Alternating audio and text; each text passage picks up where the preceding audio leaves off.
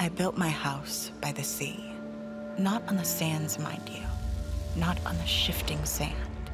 And I built it of rock, a strong house by a strong sea.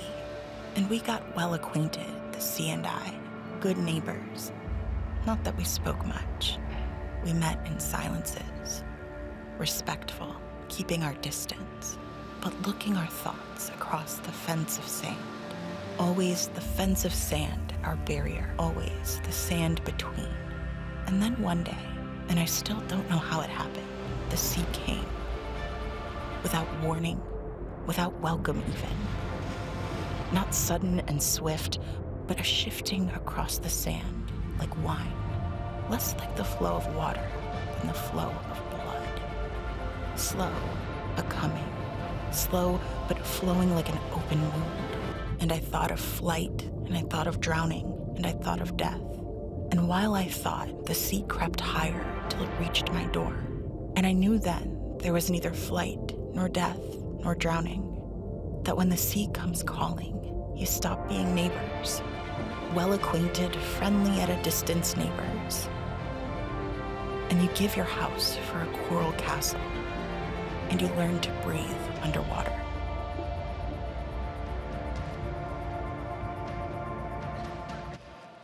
That poem was written by Carol Baylock. It's what this whole sermon series is really wrapped around, that feeling, that understanding of breathing underwater that poem captures so well. Interestingly, she wrote the first draft of that poem when she was just 15 years old. 15. It seems like a really heavy poem for a 15-year-old. And then she would go on to further add to it as she got older. And there's something that changes in life. At some age, at some stage, we start to experience some challenges in life that as kids, it was so much easier. When I was a kid, if you were in pain, if you were having a problem, all you had to do was put a Band-Aid on. That was it. If you've got young kids, you know what I'm talking about. Every one of my kids had a stage that they enter into where all of a sudden they learn what the Band-Aid does. And then they think that there's mystical, magical properties around the Band-Aid. And so not only will they put the Band-Aid on their ouchie or their scratch or their injury, then they'll just start putting Band-Aids on anything and everyone and everything. You find them randomly around your house. They put them on you. They've got a whole sleeve of Band-Aids. Then they realize that there's more than one type of Band-Aid. And so we've got all kinds of Band-Aids at our house. We've got colorful Band-Aids. They're bright. We've got fun Band-Aids. Here's Paw Patrol. Now the problem once you start getting into character Band-Aids like princesses is now they want a specific Band-Aid. And when they can't find that Band-Aid, not just any Band-Aid will do. The old normal Band-Aid, the one that we grew up on, yeah, no, not a chance to a 3-year-old in 2023. You better get some good name brand identifiable characters in order to put on an ouchie. It's interesting about Band-Aids because there's a few different types. There's that type of Band-Aid that you've got an injury and it is, instead of hiding the injury, actually drawing attention to the injury. It's one like this right here, the biggest Band-Aid in the history of the world. So you might have an injury and decide, well, what I'm gonna do with my injury is I'm going to put a Band-Aid on it that is so bright and so loud that everybody is going to notice my Band-Aid. So my kids do sometimes. Then, of course, there's these other Band-Aids that they're just meant to be funny. You look at that Band-Aid and you start to laugh. Anybody out there a Bluey fan? That shows how old you are. Or if you don't have young kids, you have no clue who Bluey is. Bluey is a dog with the best dad in the history of the world. He has an amazing mom too, but his dad is like unreal. If you want parenting advice, you don't need to read a book. You don't need to do anything other than just start watching Bluey and do what Bingo does. And if you do that, you will be a fantastic father. Bluey, if you have one of these and you're a kid, then other kids look at it and they point at it and they laugh because it turns an injury into comedy. It's funny. It works. Big old Bluey Band-Aid. And then, of course, there's the famous, or maybe it's the infamous Band-Aid. Now they have Band-Aids of every flesh color, but growing up, there was just one. It was way tanner than me, so as someone as pale as me, it didn't work very well. But what was the point of this kind of Band-Aid? Ultimately, the point is to make it disappear. Make it invisible. Make it blend in. Make it to where maybe, at least from a distance, people can't tell. It's interesting in life as we get older, as we encounter more pain and more suffering, that we tend to deal with that pain the same way that kids deal with Band-Aids. There's a few different options that we have. Sometimes we actually draw attention to the pain in our life. We draw attention to the issues in our life. We make it like a colorful Band-Aid, that we put it on display for the world to see. Or maybe you're someone that you turn it into a joke. You're trying to laugh it off. Maybe even on the surface, you make it seem like it's a joke and seem like it's no big deal, but deep down, it really does hurt.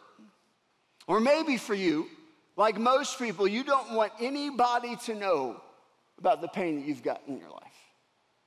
Maybe for you, you want it to just stay hidden, and your desire is that nobody would know that you face challenges and issues. That maybe on the outside, everything looks great, and everything looks perfect, and everything looks wonderful, but on the inside, you've got deep wounds, deep suffering, deep issues. You don't know what to do with them. Sometimes, as we become adults and start to encounter different challenges in life, we can feel isolated. We feel alone. We can have this perception that nobody else in the world is dealing with what I am dealing with right now. I think social media exacerbates that. Because social media, your friends, everything looks perfect, everything looks great. And it makes it even more feel like you're the only one on an island that's suffering, that's going through what you might be going through. If you feel that, if you feel any of that tension right now, can I just tell you that you're not alone? As a matter of fact, unfortunately, in our culture, it's becoming pretty rampant. Here's 3 different statistics that I would point out. One is that anxiety, depression, and substance abuse are at all-time highs. That's according to a Healthy Mind study. A lot of that can be attributed to coming out of COVID and what's happened in these last few years, but anxiety, depression, substance abuse, all-time highs. In addition to that, the suicide rate, this came out in the last week, but the suicide rate right now is the highest in the United States since World War II. That's from the CDC. So CDC is when we peaked, and this is the highest since then in the history of our nation. And then lastly, it's not just adults. In 2021, the American Academy of Pediatrics, the American Academy of Child and Adolescent Psychiatry, and the Children's Hospital Association issued a joint statement to the Biden administration urging that child and adolescent mental health be declared a national emergency. And so we're at this crossroads as a culture and a country where we have these issues underneath the surface, and a lot of professionals aren't sure what to do with it.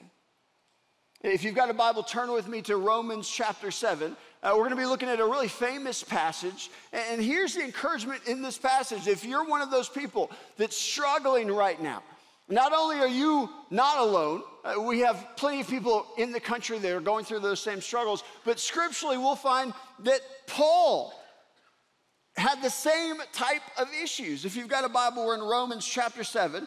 Verses 17 through 25. Now, normally I read out of the ESV. That's what I like to teach out of. Today I'm going to be reading out of the Message because I love how Eugene Peterson translates this specific passage. Romans chapter 7, starting in verse 17, it says this. Paul says, "But I need something more. For if I know the law but still can't keep it, and if the power of sin within me keeps sabotaging my best intentions, I obviously need help. I realize that I don't have what it takes. I can will it, but I can't do it. I decide to do good, but I don't really do it. I decide not to do bad, but then I do it anyway. My decisions, such as they are, don't result in actions. Something has gone deep wrong within me and gets the better of me every time. It happens so regularly that it's predictable. The moment I decide to do good, sin is there to trip me up. I truly delight in God's commands, but it's pretty obvious that not all of me joins in that delight. Parts of me covertly rebel, and just when I least expect it, they take charge. I've tried everything, and nothing helps. I'm at the end of my rope. Is there no one who can do anything for me? Isn't that the real question? The answer, thank God, is that Jesus Christ can and does. He acted to set things right in this life of contradictions where I want to serve God with all my heart and mind, but am pulled by the influence of sin to do something totally different. That the struggles that we see so prevalent right now are the same struggles that Paul said he had. Now, Paul was a Christian. Clearly, he was someone who had made Jesus the Lord of his life, was following after God, and yet even as a Christian, he had these internal struggles that he's wrestling with, that he's fighting with, that sometimes we can feel like we're all alone, that we're the only person that's ever struggled with whatever we're dealing with. And then we read the words of Paul, and so much of what he said sounds so familiar. At least it does to me. That I've been there. I've been with that wrestling in my soul. And he gives us the answer. The first answer is to recognize the need for Jesus, the foundational truth that you and I need in my life, whatever we're dealing with, whatever we're going through, is first and foremost, it needs to start with Jesus. But then what often happens is we think, well, I don't need any other help. I can just try and do it by myself. I will just try hard enough and get over it. But we don't get help. Why not? We see a nation that has a mental health crisis that has so many different challenges, and often at the root of it, what they really need is first and foremost, they need Jesus, but they also need to extend a hand and recognize that they need someone else to help them out, but we don't tend to do that. I thought, why? Why is it in my life, in the times that I've needed help, that I didn't get help? Why is it that I don't get help? Here's some reasons. It's not exhaustive, but it's some of those reasons. The first is denial. It's really easy sometimes to pretend like nothing's going on. And maybe because we put that invisible Band-Aid on, that as we're convincing the world around us that nothing's wrong, we can sometimes convince ourselves that nothing is wrong. We live in denial of the need for help, denial of the issues that we're facing. And sometimes it's just simply feelings of guilt or shame. That because I have this guilt or because I have this shame, I'm so scared what anybody else might think or say that I don't want to deal with it, and I just feel like I'll turn inwardly and try and deal with it by myself. That can lead to embarrassment. That question, what will blank think? That I have a moment that I really need help. I'm dealing with an issue, and really I should get outside my comfort box. I should find a counselor. I should find a pastor. I should go forward and receive prayer, but there's a part of me that says, well, wait a second. I mean, what if somebody else finds out? What are they going to think about me? Is there going to be a stigma that gets associated with me if I go to that class, or if I go to that course, if I go to a counselor? Sometimes embarrassment is what prevents us from getting help. Sometimes it's self-hatred, that you've dealt with whatever that thing is for just long enough where you are just hating yourself. And it feels better to just hate yourself and live in it than to try and get better. Sometimes we feel, well, I'm just not strong enough. I can't do it. I won't be able to overcome this, so why even try? And then sometimes we just blame. Sometimes instead of taking ownership and accountability of the issues and the struggles that we have in our life, we say, well, it's not my fault. It's because of that. It's because of this one thing. Well, if you would have had my mom, if you would have had my dad, if you would have had my childhood, if you would just understand what he did to me or what she said to me, then you'd feel the same way that I do. And that all could be very true. I don't know your story. And I'm sure that you have, as part of your story, some brokenness. The writer of Ecclesiastes says the rain falls on the good and the evil alike. That we're all going to face challenges in this life. And I don't know all the challenges that you face. And many of the challenges that you face might not be your fault. They might be because of somebody else. And yet here's what Scripture tells us. What is ours to decide is what we do with the next step. We can't change what's happened to us, but we can change what we make of what we have and who we are. AA is an amazing organization. It was started by two Christians that wrote the big book. Alcoholics Anonymous, the big book, is all about walking through these 12 steps. Every one of those 12 steps is really founded in Scripture. But anybody who's gone through a 12 steps program would tell you the same thing. The hardest part of a 12-step program is step number one. This is step number one. It says we admit that we are powerless. And in the book it says over alcohol because it's very specific to alcohol. But really this would be true for any issue that you've got in your life. Admit that we are powerless over blank, that our lives have become unmanageable. Now here's what you have to kind of unpack with the meaning behind that, is that sometimes people hear that word, I'm powerless. And they say, I don't like to think of the fact that I'm powerless. And here's what it's not saying. It's not saying that you don't have the power to make changes in your life. It is agreeing with you in that. What it's saying is that that issue, and so for an alcoholic, it's saying that that specific issue of alcohol, recognizing that you're in need of help is the most critical, the most important, and yet also the most challenging. And it's saying, I cannot do this by myself. So pick your issue, pick what that thing is in your life. That thing that just like Paul described, that you've been wrestling with for months or maybe for even years, over and over and over again. And maybe you've convinced the world around you that it's not that big of a deal. But probably that issue, if it's been there long enough, it's affected your close relationships. It's affected your close family. And whatever that issue is, will you get to the point where you recognize I need help? I need help. When I was somewhere around 3 or 4 years old, I was actually texting my parents this morning to try and remember how old I was. My mom thinks that I was 3 years old. My dad thinks that I was 4 or 5 years old. But regardless, I was very young. And we went with a church family, a few church families, to Astroworld. Now, Astroworld does not exist anymore, RIP Astroworld. But back in the day, in Houston, Texas, there was a Six Flags theme park, which this is a side note, it has nothing to do with anything, but they shut down Six Flags because the property became worth a lot. So they shut down, they sold the dirt, everybody expected development, and do you know what's there 20 years later? Nothing. So they got rid of Astroworld for no good reason whatsoever. But I was at Astroworld. One of my first times going to Astroworld as a really young kid, and Astroworld now as an adult probably was really dirty and gross. But as a kid, I mean, it's a theme park. It's just the coolest thing in the entire world. And I remember that, vividly remember, regardless of how young I was, this is probably my first memory in life. It's seared into my mind.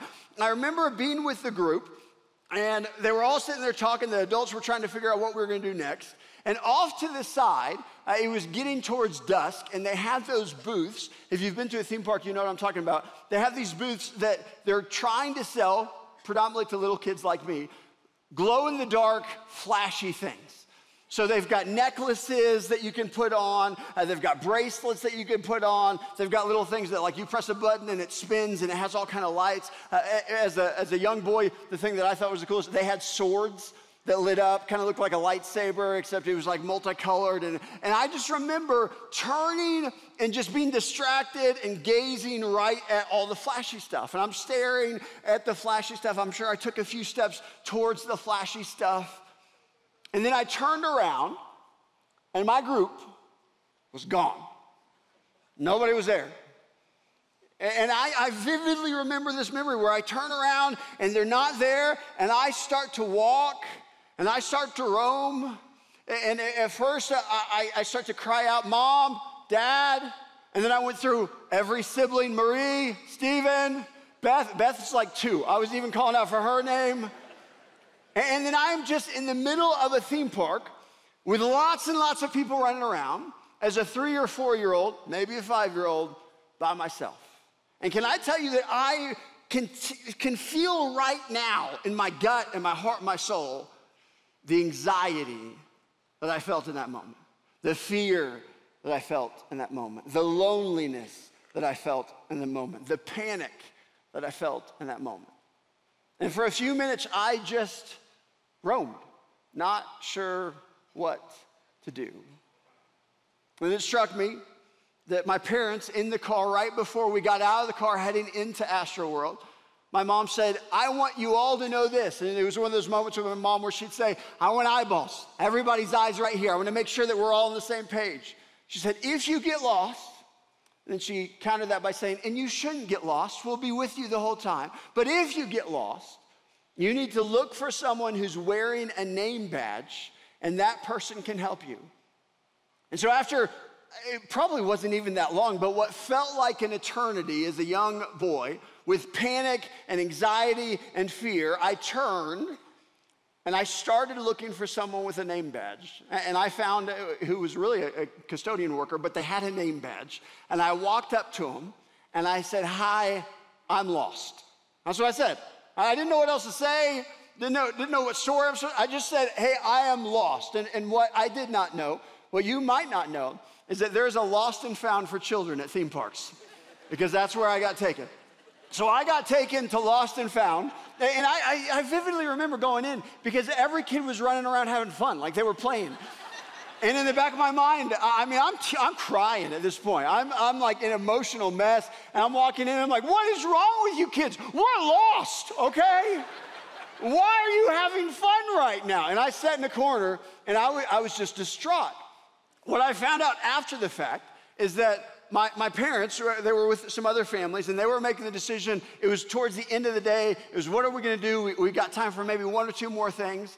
And so my mom and the ladies decided, hey, we're going to go to the dolphin show. They had a little show that you could go sit down and watch the dolphin show. We're all going, the girls are going to go to the dolphin show. And my dad and the guys, they decided they were going to do a few more rides, and then they would meet back up together. And so they split. And they split for the entire length of a dolphin show, which is not a short amount of time. And then they came back together, and this was the conversation that I didn't get to experience, but I can now imagine as an adult having this conversation with my wife, where we get back together, and my mom looks at my dad and says, well, where's Kurt? And my dad says, well, he's with you. And my mom said, we went boys one way and girls the other way. Kurt's a boy, he was with you. And my dad said, but he was only 3. I figured he'd stay with mom. And then they had that moment of panic and anxiety, because it's not like I'd been missing for 2 minutes. I mean, this is an hour of little Kurt is in Lost and Found. And so eventually I remember sitting in Lost and Found with the other children who were all having a great time.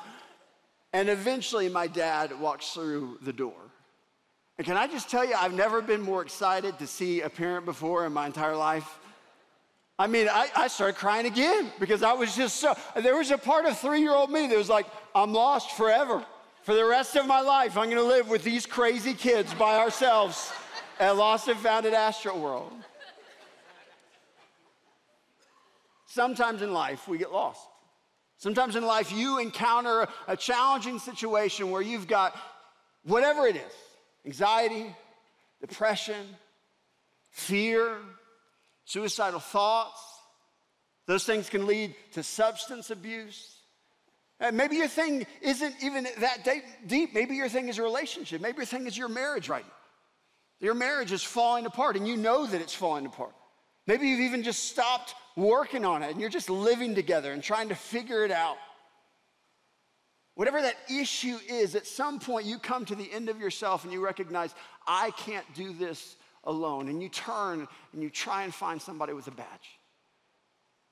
That's what AA is all about. It's recognizing I can't do it alone, and so I need help. In John chapter 5, there's this amazing story. It's a famous story, but we often miss the real question that Jesus asks. Jesus is entering into Jerusalem, and this is what it says. Now there is in Jerusalem by the sheep gate a pool in Aramaic called Bethsaida, which has 5 roofed colonnades. In these lay a multitude of invalids, blind, lame, and paralyzed. One man was there who had been an invalid for 38 years. When Jesus saw him lying there and knew that he had already been there a long time, he said to him, do you want to be healed? I want you to pause for a second and just really unpack that verse. Do you want to be healed? It seems like a ridiculous question, doesn't it? He walks up to someone who's lame, who's been lame for 38 years, who's lying by the pool hoping for a miracle, hoping to get help. And Jesus doesn't just walk up to him and say, hey, I'm gonna heal you.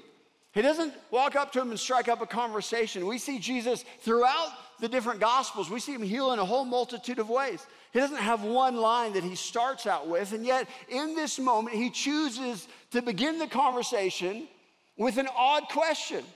Do you want to be healed? Now, that's a yes or no question. It's either yes, I want to be healed, or no, I don't want to be healed.